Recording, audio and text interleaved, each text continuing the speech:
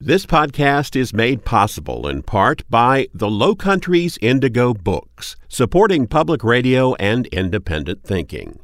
Ordering and more is available at 843-768-2255.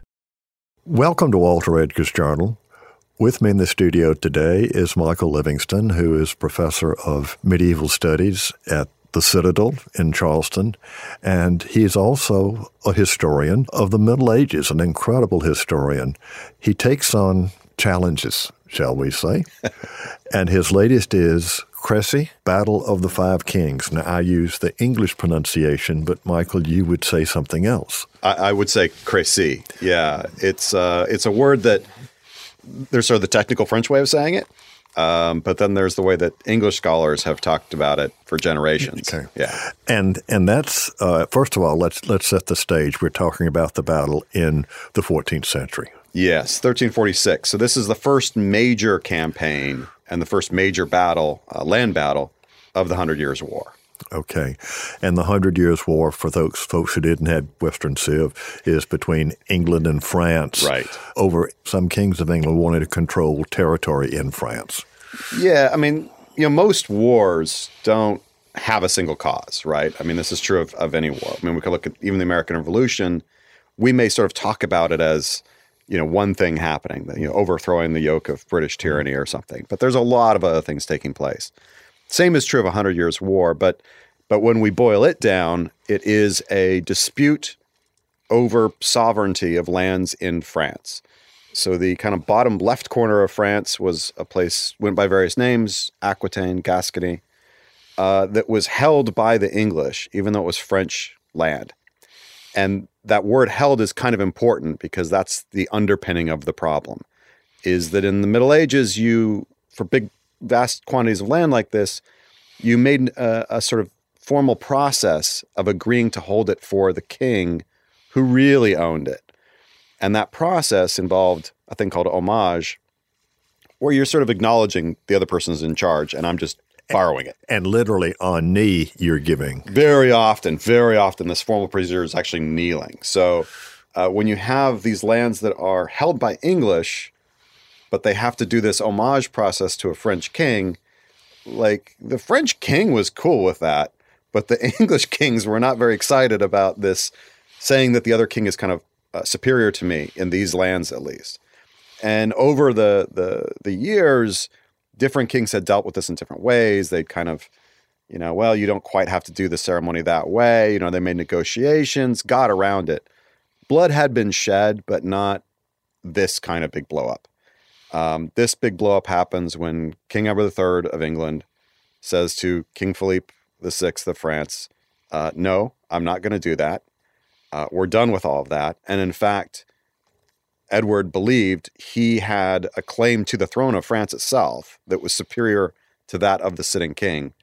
And so he said, not only are we not going to do the ceremony, but actually it all belongs to me, in fact. Yeah, and that's a complicated genealogy, but his claim was not without merit. It had merit. The issue was whether or not you could claim descent that went through a woman. That was sort of the sticking point, or at least what people later decided was the major sticking point. We don't have a lot of sense that this is what the French were saying. They mostly were saying at the time, no, you're English. we don't want that. They do come up with this kind of theory, but yeah, he does have a claim. I mean, it is, a defensible claim. Yes, and we won't get too much into the past, but one of the key figures in this was, of course, Eleanor of Aquitaine. Not to mention the William the Conqueror stuff with whether Norman. I mean, it is the royal households are really mixed up. Yeah, they are. They are. It's a total mess, and it does go back. I start this book off with 1066 with the Battle of Hastings and William the Conqueror, because that sort of, to me, kind of sets the ball rolling for this eventual thing happening. Well, and we get down to Eleanor of Aquitaine's sons, and that's how things get divided up. Eleanor of Aquitaine is such a fascinating figure. She's amazing. It was, one of the things I do in the book is I spend the first kind of front half of it getting people on the ground for 100 Years of War and why this is happening. And there's a kind of a chapter that involves Eleanor a lot. and writing it, I just kept wanting to talk more about her because she's just so fascinating. She was Queen of France. She was Queen of England. Yeah. But the most important thing was Aquitaine, which was her own inheritance. And as a woman, she inherited that. Yeah, which is one of the reasons that people are like, well, this whole you can't get land through the right of a woman. Like, we'd been doing that. Why is that no longer okay? Well, because it would mean an English king is king of France. That's not good.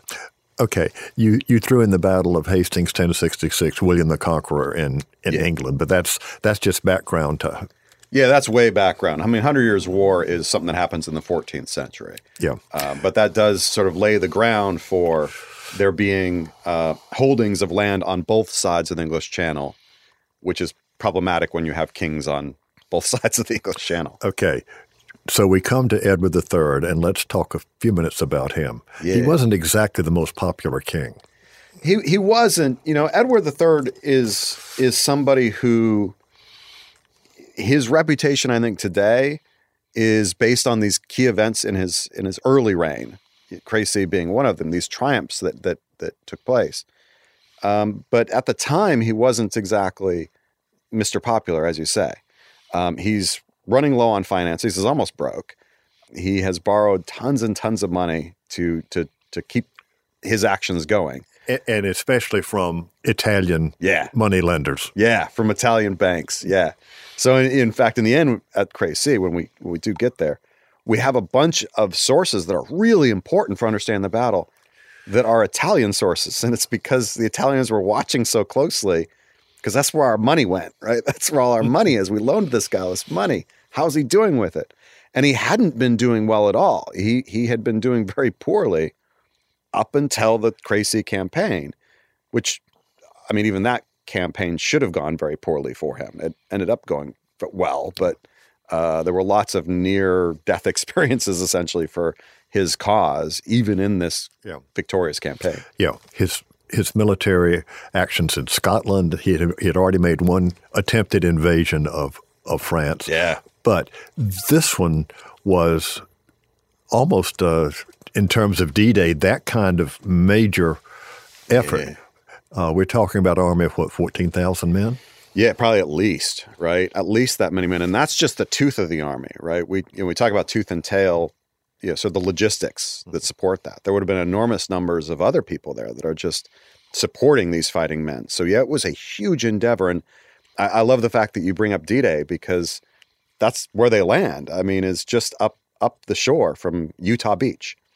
So that little stretch of the Cotentin Peninsula, that's where these guys land. Then for the same kind of reasons that they would land there, 600 years later. It's the shortest way across the channel. It's a short way across. Yeah. And it's got great beaches. Like, it's a good landing area. Yeah. Well, normally I don't get carried away with statistics and munitions and that kind of thing. The G4 can just take care of all of that stuff for me.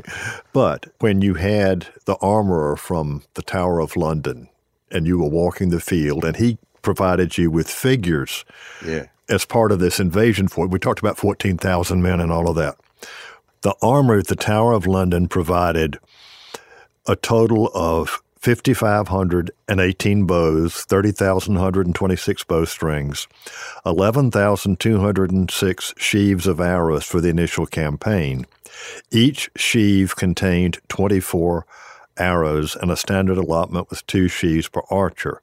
The total number of arrows, 268,944. Yeah. I mean, somebody was busy. And you say that's probably an underestimate because archers usually had their own. Right. Yeah. I believe that's very much an underestimate. But that's what we have the receipts for. Yeah. But I mean, that gives you an idea of the scope of this thing. Edward was really going all in. Yeah. And I think at this point he didn't have a lot of choice because he's running so low on money. As you said, he tried to invade before. It had not gone well. He needs to have a big success here. And he especially needs to take the pressure off of the main French army, who was actually in the south of England attacking the English holdings there. And he needed to kind of relieve that pressure. And so he thought, well, hit northern France, hit it in this kind of force, and that will, get me something. I think it's a big question. I talk about this a little bit in the book. We don't really know what his plan was when he lands.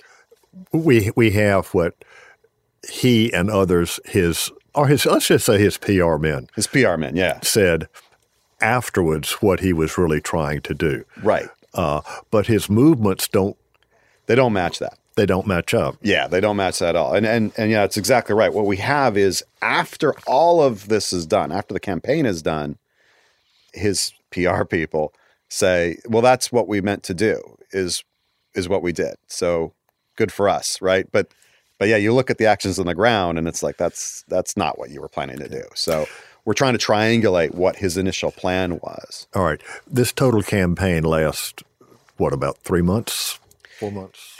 It depends on when you stop the campaign. Well, let's stop with Calais. Yeah, I mean, because that's the thing. You get to Calais, and then they're there for a year doing the siege. But yeah, it's just a couple months, and I mean, it is a long slog that they end up doing. Again, I don't think this was the intention to march from Normandy all the way to Calais. I can't imagine that anybody in their right mind thought that was the right thing to do here. But the initial impetus, I think at least, is to establish some kind of beachhead here and force an agreement or force a fight with Philippe. Yes, I think that's another thing about medieval warfare is people didn't necessarily go around looking for a battle. Yeah, not usually. I mean, good generals don't for the most part, right? Because battles are inherently chaotic. Like they can go awry despite your best plans. So you only want to fight a battle if you really feel like you've got things under control. So he was hoping really to have Philippe challenge him. Yeah. He would beat Philippe, and therefore he would get his crown. That's initially his goal, is he wants to be king of France.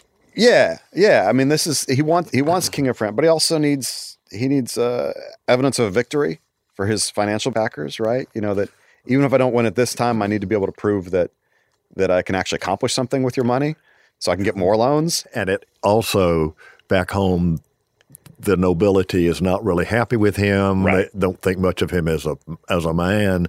And here he can establish himself as, again, a leader. I mean, he needs a win, and he needs the win like whatever form it's going to be, right? He needs something that he can claim to be a win. When he arrives, I think he's trying to establish this beachhead. But again, we don't really know. We do know what happens, of course, which is that the English steamroll down the peninsula. Something they really didn't think was going to happen. Yeah, it looks like they didn't expect this to happen so quickly. And as part of the way things happened in medieval warfare, rich towns got sacked, put to the torch. Oh, yeah. So he's already financially coming out ahead. Yeah, he's making lots of money really quickly. When they take Saint-Lô, we have sources talking about the enormous wealth that comes out of Saint-Lô. And all of that pales in comparison to what he gets when they take the rich city of Caen, which is a huge shifting event for the campaign. We know that after the English take Caen, Edward writes letters home with new plans. So we know at that point he's changed his plans. Michael, we need to pause for a moment and let our listeners know that this is Walter Edgar's Journal, and I'm talking with Michael Livingston about his latest book, Crécy and the Battle of the Five Kings. Michael, we've got Edward and his army. The capture of that French city hinged on the defenders making a crucial mistake. A crucial mistake, yeah. The city of Caen it's actually a hard thing to defend the way it was kind of laid out.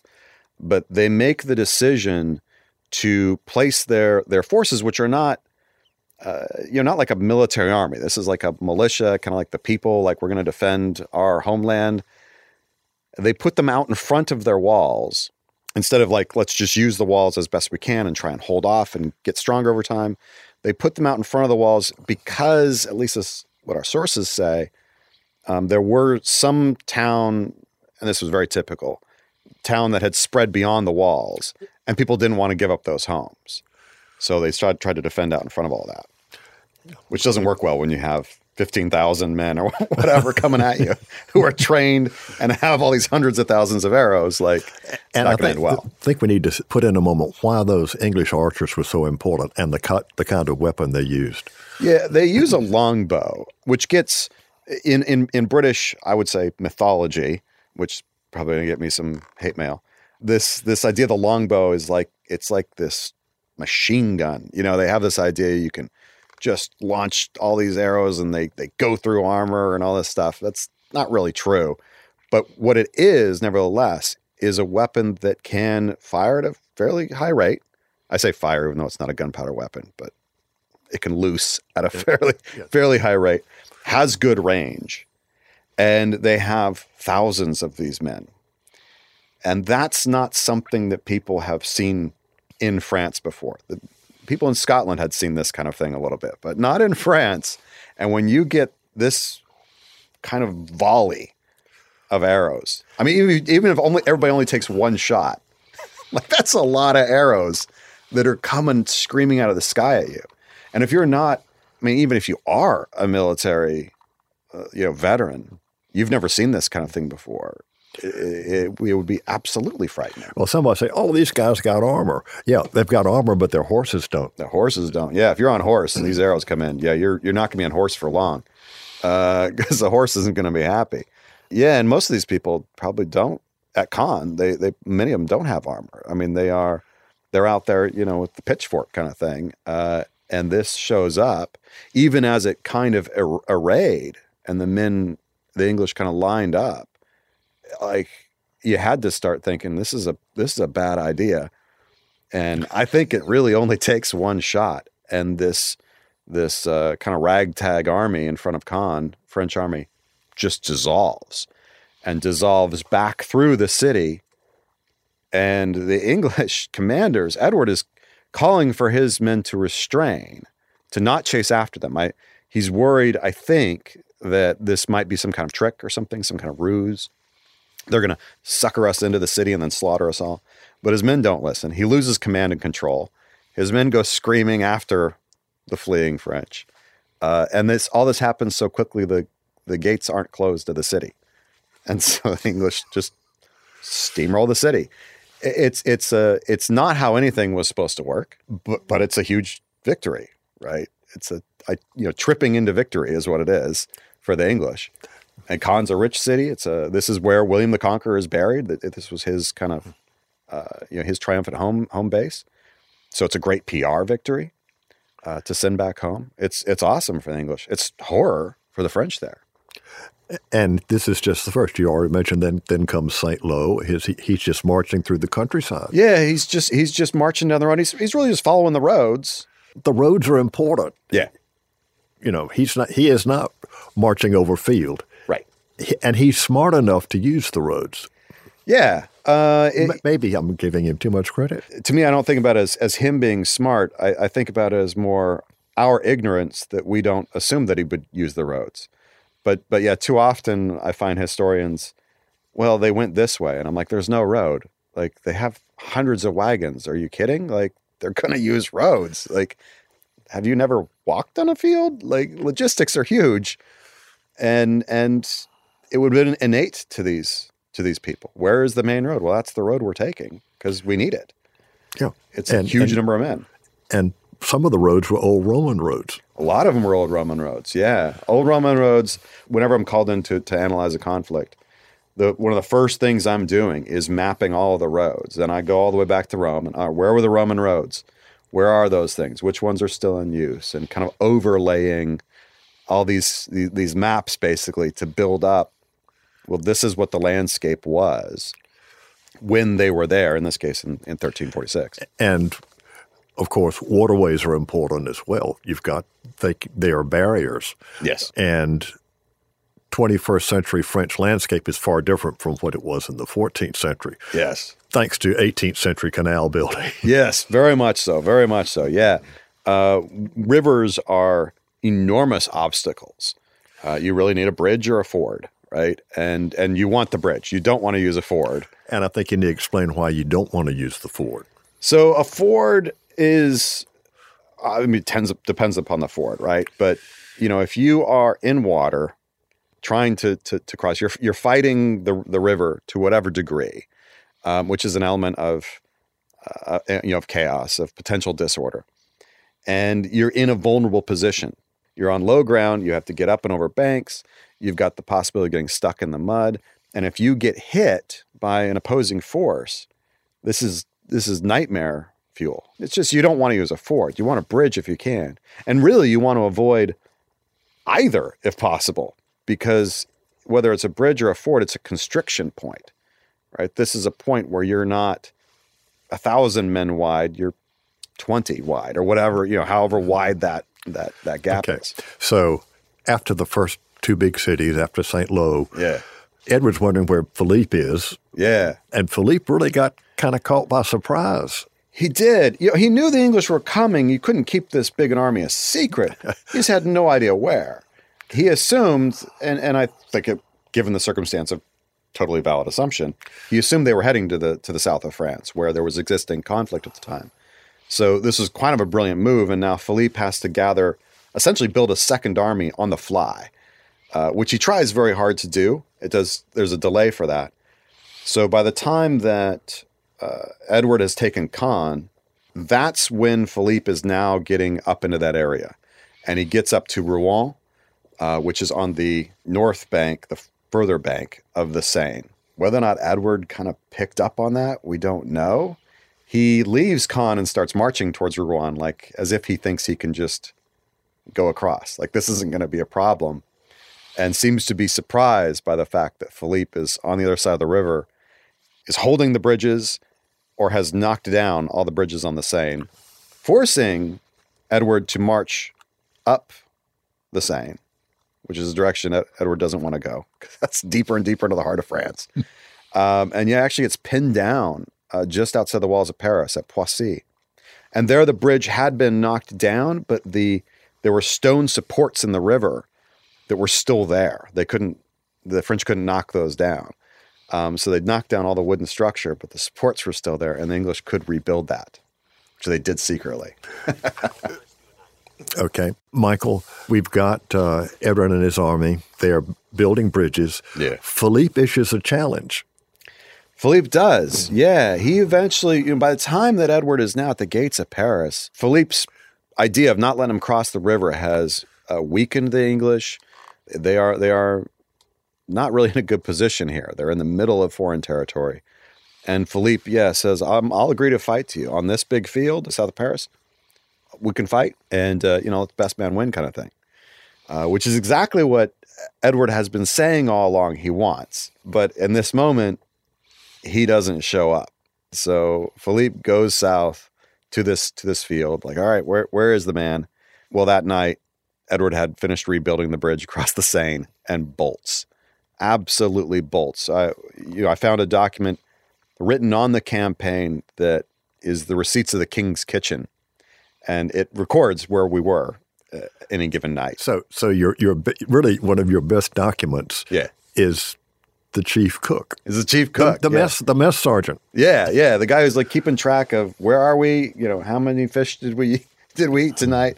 And he's recording every night where they are. And it's one of these, I talk about this in the book, like we ignore so many sources that are valuable because they're not what people think of as being a source, right? This isn't a story of Crécy, of the battle or anything like. It's just a sequence of receipts.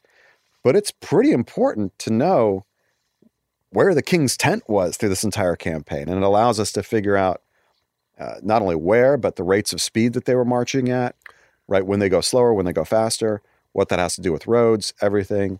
And what it shows here is as soon as Edward crosses the Seine, he's on a dead run north. He's trying to get away as fast as possible. One of the things I think we need to put in here at this point is they started off with a lot of supplies in terms of food and fodder for the thousands and thousands of dray animals. They're living off the countryside. Yeah. And they can't go back the way they've come because they've taken it all. Yeah. I mean, like Sherman through Georgia. I mean, there's nothing there. They either took it or they destroyed it. Right. So you can, this is a march that can really only go forward. And where are they headed now? So we again have this question like, well, what's really happening? Because most of our sources are written after all of this. And so they're like, oh, this was the plan. Where they're heading is north. They're heading to the Low Countries, what we now think of as Belgium. That's where they're headed because they have allies there. There is another force there that is allied to Edward. So this is going to be a way to get safety. If I can just get up there, I'll be fine. And I'll have food. I'll be good. I can take shit back to England. Good. He's trying to get there. His problem becomes that Philippe has faster roads.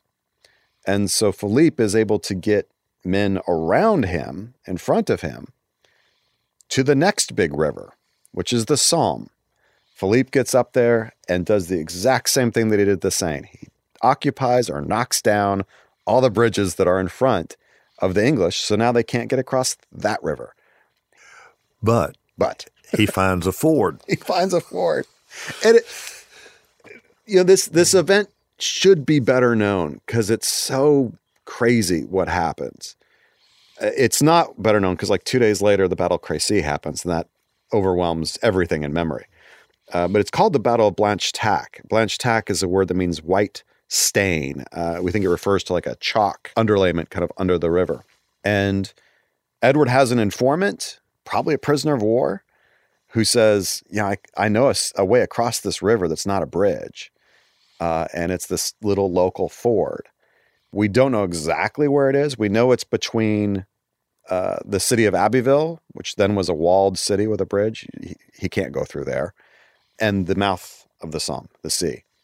Somewhere in there was this local ford. And it was a low tide ford only. So at this point, Philippe is behind Edward, pushing him against the Somme. He's only like a couple miles away. And there's French on the other side of the bank, kind of like just in case anybody tries to get across somewhere.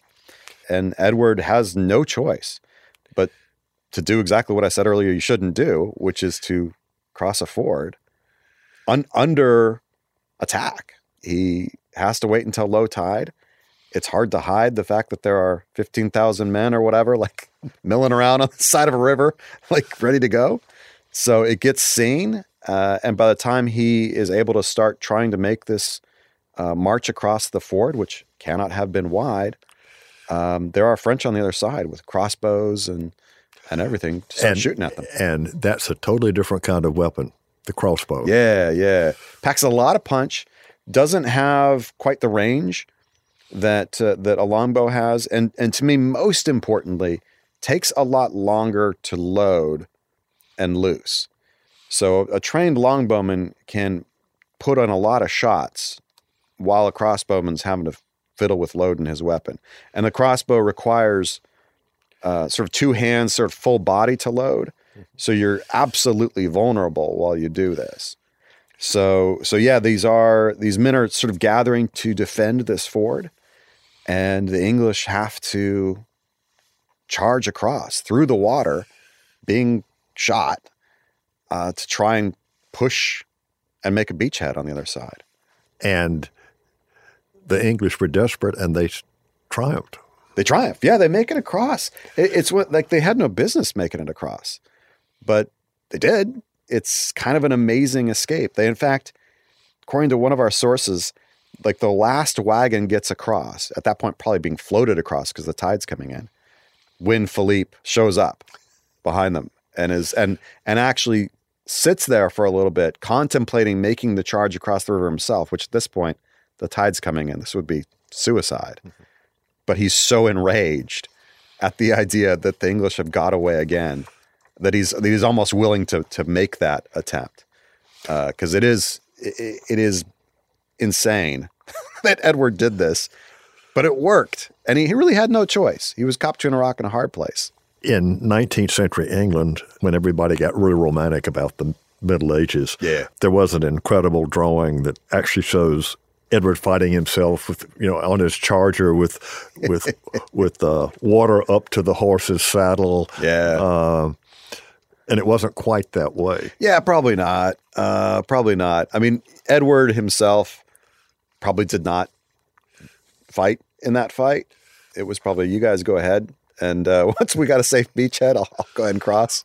But certainly the image that people, ultimately want to to believe is that the great leaders are kind of the ones in the thick of it. And sometimes they were, right? Alexander the Great was famous for this. Well, actually, Edward had two subordinate commanders throughout this. One was his son, the famous Black Prince. Yeah, the man will become Black Prince, who's 16 years old. Yeah, and a nobleman. Yeah.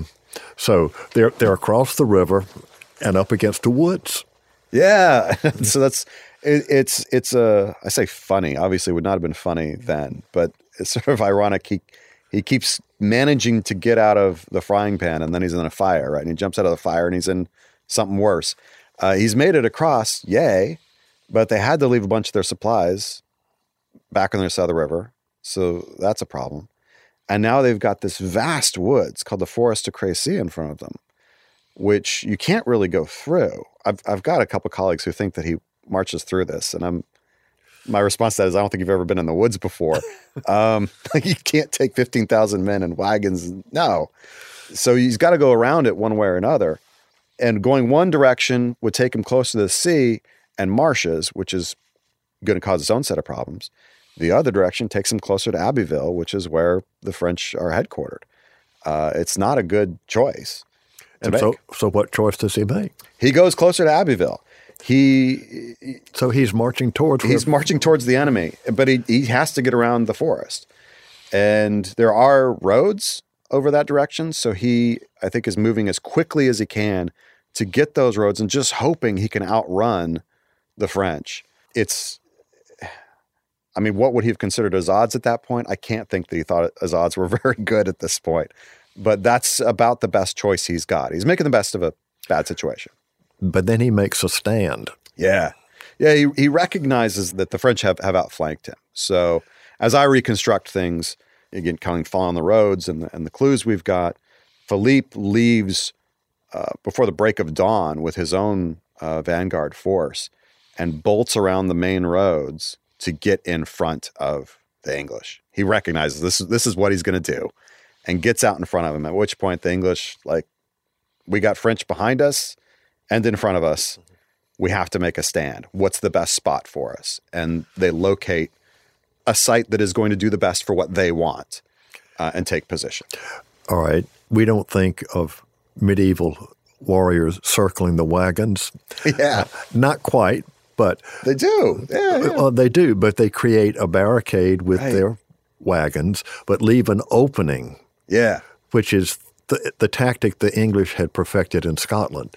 Yeah. So this thing is called a wagonburg, is their technical name for it. But yeah, it's circling the wagons. It's the same thing, right? Yeah. We're going to make a wooden wall on the fly.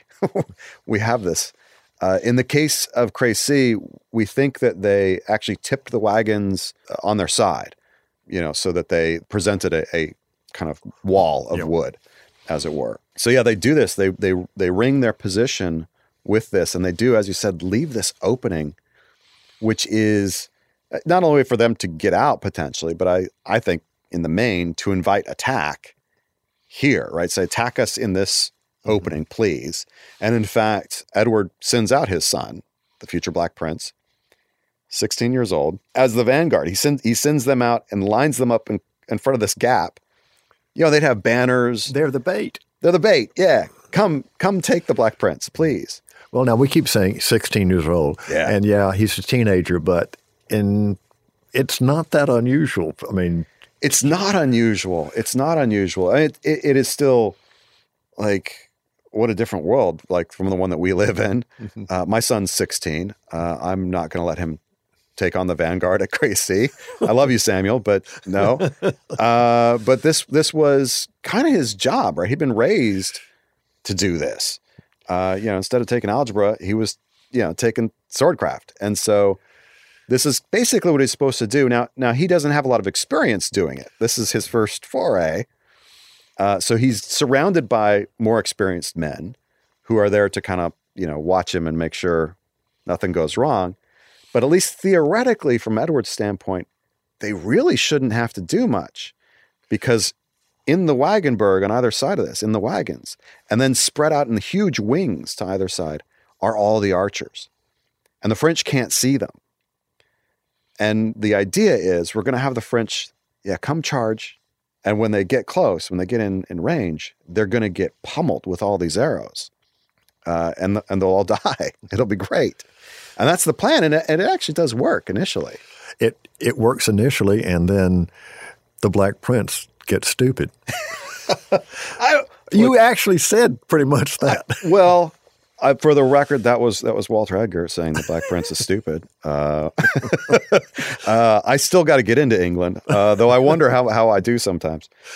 Somebody makes a mistake. We'll say that. Somebody in the vanguard the vanguard leaves their position and go forward. They are not supposed to leave their position. And they do. And the person in charge of the vanguard is the Black Prince. So, yeah, I basically say in the book that the Black Prince is stupid. Yeah. I think he's young. Gets excited. Yeah. He's impetuous. I can really earn my spurs.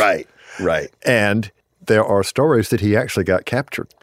Yeah, which surprised a lot of people. It still is surprising people that this happened. But it's in source after source after source that he got captured. The thing that happens with Crécy is that afterwards, the English tell one story about what happened. And basically everybody else is telling a different story.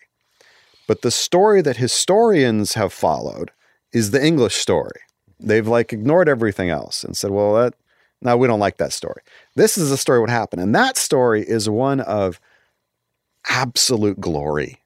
So it talks about the Black Prince is in the vanguard, the front line, and goes out and is out in the thick of things. And other men get worried about him and go to the king and say, my lord, your son is hard pressed. And Edward famously says in the Chronicle of Froissart, let the boy earn his spurs, because the spurs are the mark of knighthood, right? Which on any logical basis, right? It's the Crown Prince of England. If you think he's in trouble, you don't sort of haughtily let him be. No, you help him. But this was the story. And that some of these men went anyway because they were worried. And they sort of go out there and they find the Black Prince lounging against a pile of corpses. And they're like, are you okay? He's like, oh no, I'm just resting for the next wave, right? So I'm going to add to the pile. That's bonkers. That's not even remotely going to be accurate. But that's the story that everybody's told and retold, because that's the story that the English wanted told. And most of the people who have studied this battle have been English because, it was their big victory. There's not a huge pile of people in France that are desperate to study this battle in which they didn't do well. So yeah, when you look at the other sources, they are basically universal. What happens is the prince goes out and gets captured. He actually surrenders, goes down on his knees. His banner is put on his knees, which is the absolute sign of surrender capitulation. Don't kill this guy. He's the Black Prince, right? He's wearing all the gear. Don't kill this guy. And he's worth a lot of money. He's worth a lot of money, a literal king's ransom, essentially. He's the Crown Prince.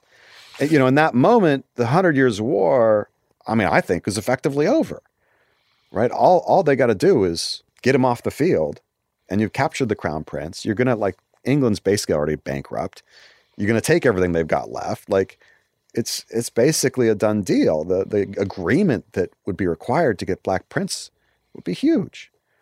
Michael, we need to pause for a moment, let our listeners know that this is Walter Edgar's Journal, and I'm talking with Michael Livingston about his latest book, Crécy, The Battle of the Five Kings in the 100 Years' War. And we're in the midst of this battle, and the Black Prince gets saved. Yeah. He gets saved. The stories differ a little bit on how this happened. My favorite one is the least likely to be true. But my favorite of these stories is that the people on the French side start bickering about who gets to claim the ransom, right? Because this is going to be the biggest ransom anybody had seen.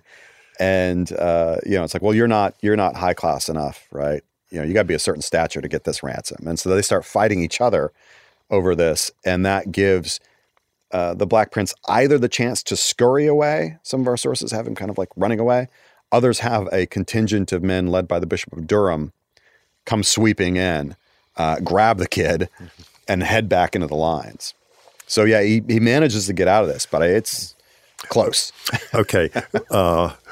We've got about 15 minutes, so we really got to move along now. Yeah. This is the first day. This is the first day of the battle. Yeah. And the losses the French have are horrendous. Are absolutely enormous. Yeah. And they lose just as Edward had lost at Caen. Philippe loses command and control to the point when he flees the battlefield. As night is falling. This is a battle that starts probably around 3 p.m. and goes all the way to nightfall. Yeah, it started really late. It did start late. This is atypical. And some of his, well, depending upon the source, some of Philippe's advisors said, no, we need to wait till tomorrow. Right. We don't know who made the biggest pitch that we should fight today. But yeah, there were definitely voices that said, no, don't go in. Look, they're not going anywhere. Like, let's just surround them. Every day they get weaker. And, when we're ready, we'll go in. But the decision was made to go in now. And they go in sort of chaotic waves and just like keep throwing men at the English. And the English position is absolutely superior here to the point that, their men are just getting mowed down. Well, and as we know, battlefields become chaos. Yeah. And so some of that first wave start turning back and they're running into the second wave. Correct. This is exactly what happens with the first wave attack, because the first wave attack is actually these Genoese crossbowmen who go in, and the French are so unaware of the English longbow threat that they send these crossbowmen in without their armor or their shields or anything. They're just basically like you or I marching out there with a crossbow, and they get it one shot off, and then they're sitting there trying to crank on another load or whatever, and then the longbowmen all kind of stand up, and boom, these guys are all shot, and then those who aren't shot run away, as I would, but unfortunately then run into the next wave of the attack, which is French cavalry, that then horses meet man, going in two different directions, sends the cavalry line into disarray. Men being flown off horses, just everything, chaotic, which is now a big mass that's easier to shoot for the next longbow shot, right? So it just compiles and compiles. It's thousands die on that first day. It would have been just piles of bodies on the field. It's frightening. And the battle continues. There is a second day battle, but the main one is that first day. The one that everybody remembers is the first day. And, and when I started working on Crécy 10 years ago, basically everybody was like, it's a one-day battle. The fact there was a second day was unknown. There is a second day battle. And the second day, some sources say more men die on the second day. It was really more of a mopping up, wasn't it? It was a mopping up. And then there was another army that shows up late. And the loss of command and control that Philippe had experienced was so extreme that this next French army can show up without having received word. Like, the first one got wiped out, and so they come marching up and they get mowed down. It's an absolute disaster from a leadership perspective for the French. It appears they don't even call a general retreat at any point. The king just kind of leaves, and so his men are dying all over the field. They don't even know that the king has left. It's not good. In addition to finding a different battle site, yeah, the whole question of how many people were killed, the way the medieval chroniclers did it, they just counted, well, in this case, there were the king of Bohemia was killed, the king, the dukes, the whatever, and so many knights. They don't count the literally thousands of yeomen who were there with the pitchfork or the... Yeah, it's tremendously sad. And the book is getting a lot of attention because, as you said, I changed the battle site because the traditional battle site doesn't make any sense whatsoever to me. And nothing's ever been found on that site. And there should be tens of thousands of artifacts. And have things been found on your alternate site? Nobody has searched it. Oh, nobody has searched it. The way it works there, you'd have to have permission of the French government to do it. And the French government has not yet been terribly excited about making that happen. Well, they don't want to undo their tourism site. I think that's it, honestly. Okay, back to the casualties, Michael. Yeah.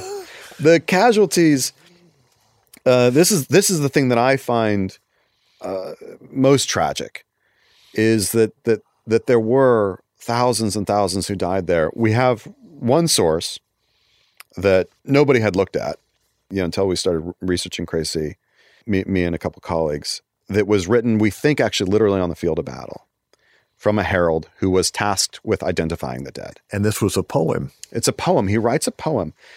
We think it is what's called a poetic mortuary role. He's trying to sort of preserve the names of the dead so that they can be have prayers said for them. And this is a known thing, and it is known sometimes that it's done in poetry. All right. And you mentioned he was a herald, and this is important because he was looking for the banners, right, or the shields or whatever that would identify the nobility of the knights. Right. Effectively the dog tag of the time. Yeah. Right? They didn't have dog tags. They had their banners and such. So yeah, he knows that stuff. That's his job. And so he's called in to identify this stuff and writes this poem about it. It is the single most moving poem that I have ever read. His name is Colin de Beaumont, and it is amazing. He identifies more dead than anyone else. Of the thousands and thousands who died there, he identifies 33. And that is heartbreaking to me. But it does, as you say, speak to the way that so many of this, of the people in charge thought about things. You know, Edward, when he writes home, we have his letter that he writes after the battle. He says, I killed Lord so-and-so and Lord so-and-so and a bunch of other men. Like, it's just, it was almost like, Right. He says, I didn't lose anybody. What he means is I didn't lose anybody that I consider worth naming. So the French are completely routed. Completely. Now, Edward decides what he's going to do. He decides now he's going to march to Calais and besiege it, which is a major port city and is in a great position to have access to England. Of course, this is, just across from Dover, where the ferry runs still today. And it also has ready access to the ports of the Low Country and the merchant trade there. So it's a terrific location to get. And it takes him a year. Almost a year. Yeah. But that is the way history has been written, is that this was his goal from... This is what he was meant to do. This is what his goal was from the beginning. Which doesn't make any sense to me. I go back to, for instance, that moment right after he crosses the Blanche Tack, and he's faced this question of which way to go around the forest. Well, he goes inland effectively to get closer to Abbeville, to go around that way, which brings him closer to his enemy. Not great. The other road option he has, which runs closer to the marshes, which is its own problem, but that's the road to Calais. If that's where he's going, that's the road he would have taken. And instead he literally walks across it. I could pinpoint on the ground where he crosses the road to Calais. He knows it's the road to Calais. He doesn't take it. So I don't think he had intention of going to Calais until he's won at Crécy. He realizes I got basically nobody to stop me from what I want to do for the next couple of weeks or whatever. Let me just march up, besiege Calais. Of course, he thinks it's going to fall very quickly, and it does not. And ultimately, you get the story of the burghers of Calais and all that from that. All right. When you're reconstructing battle sites, you say you have a battle reconstruction toolkit. I do. Yeah, it's, as I say, when I get called in, there are certain things that I just do as a matter of basic science to me. One of them is finding the roads, right? Reconstructing that. The landscape. I'm somebody who believes that a battle is its ground, that you can't understand a battle without understanding the terrain. And understanding it, especially from the position of the men who were there. They don't have aerial photography or something the way that we have now. Well, you and I, before we went on mic, we're talking about Parker's Ferry here in South Carolina during the Revolution. What we now know is totally different from what is the story that's been told for 2 centuries. Right, which is great. I love it. And Parker's Ferry is an exact instance of this happening where everybody has this story, and actually they would have gotten angry with you if you would have said that wasn't the story, right? Because that's what the tradition is. When we actually find the correct site, suddenly everybody's actions on the field make sense, right? Why did that side lose? Well, this is why. And you can see it on the ground. It's amazing how once you get the right site, all the puzzle pieces suddenly click together and form a complete picture. And that's exactly what we've had happen with Parker's Ferry here in South Carolina. And I think, is the case here with Crécy. We move the site and suddenly everything makes sense. Because there are descriptions of circling the wagons and what have you. And that would be difficult given the terrain at the current site. And so would the charge. As you point out, there's an escarpment and a drop of about 15 feet. And so if had the knights been charging across, they would have. All the horses would have died and the men on them. I mean, this goes back to, I think last time I talked to you when we were talking about my book on the Battle of Brunanburh, we talked about how few historians walk the battlefields and how necessary that is. Battle of Cowpens, it doesn't matter. Like, it's important. You got to be there, right? Whichever battle it is. Yeah. All right. Michael, Alfred's giving me the wind-up sign. Any last words for our listeners before we sign off today? History is important, y'all. And I'm glad you're listening to a show like this that talks so much about history, because it's every part of our lives. And it's so easy to kind of not think about that, but we need to always have that in mind. All right. Well, Michael Livingston, author of Crécy, The Battle of Five Kings, thanks so much for being with us today on The Journal. Thank you, Walter. This is Walter Edgar, and I hope you enjoyed today's Journal. I know that I did. We've had Michael Livingston on the show before. He's an incredible historian, a great writer, and a very good conversationalist. But we can go back and forth from the Middle Ages to the American Revolution and talk about the importance of casualties, of location, and how history records what happened, or maybe what some people thought didn't happen. It's always an interesting conversation, because, as Michael pointed out in his closing remarks, history is important. This is Walter Edgar. Thanks for being with us today on The Journal. Walter Edgar's Journal is a production of South Carolina Public Radio. The producer and engineer is Alfred Turner. Production of this program is made possible in part by listener contributions to the ETB Endowment of South Carolina. The views and opinions expressed on Walter Edgar's Journal are not necessarily those of South Carolina Public Radio.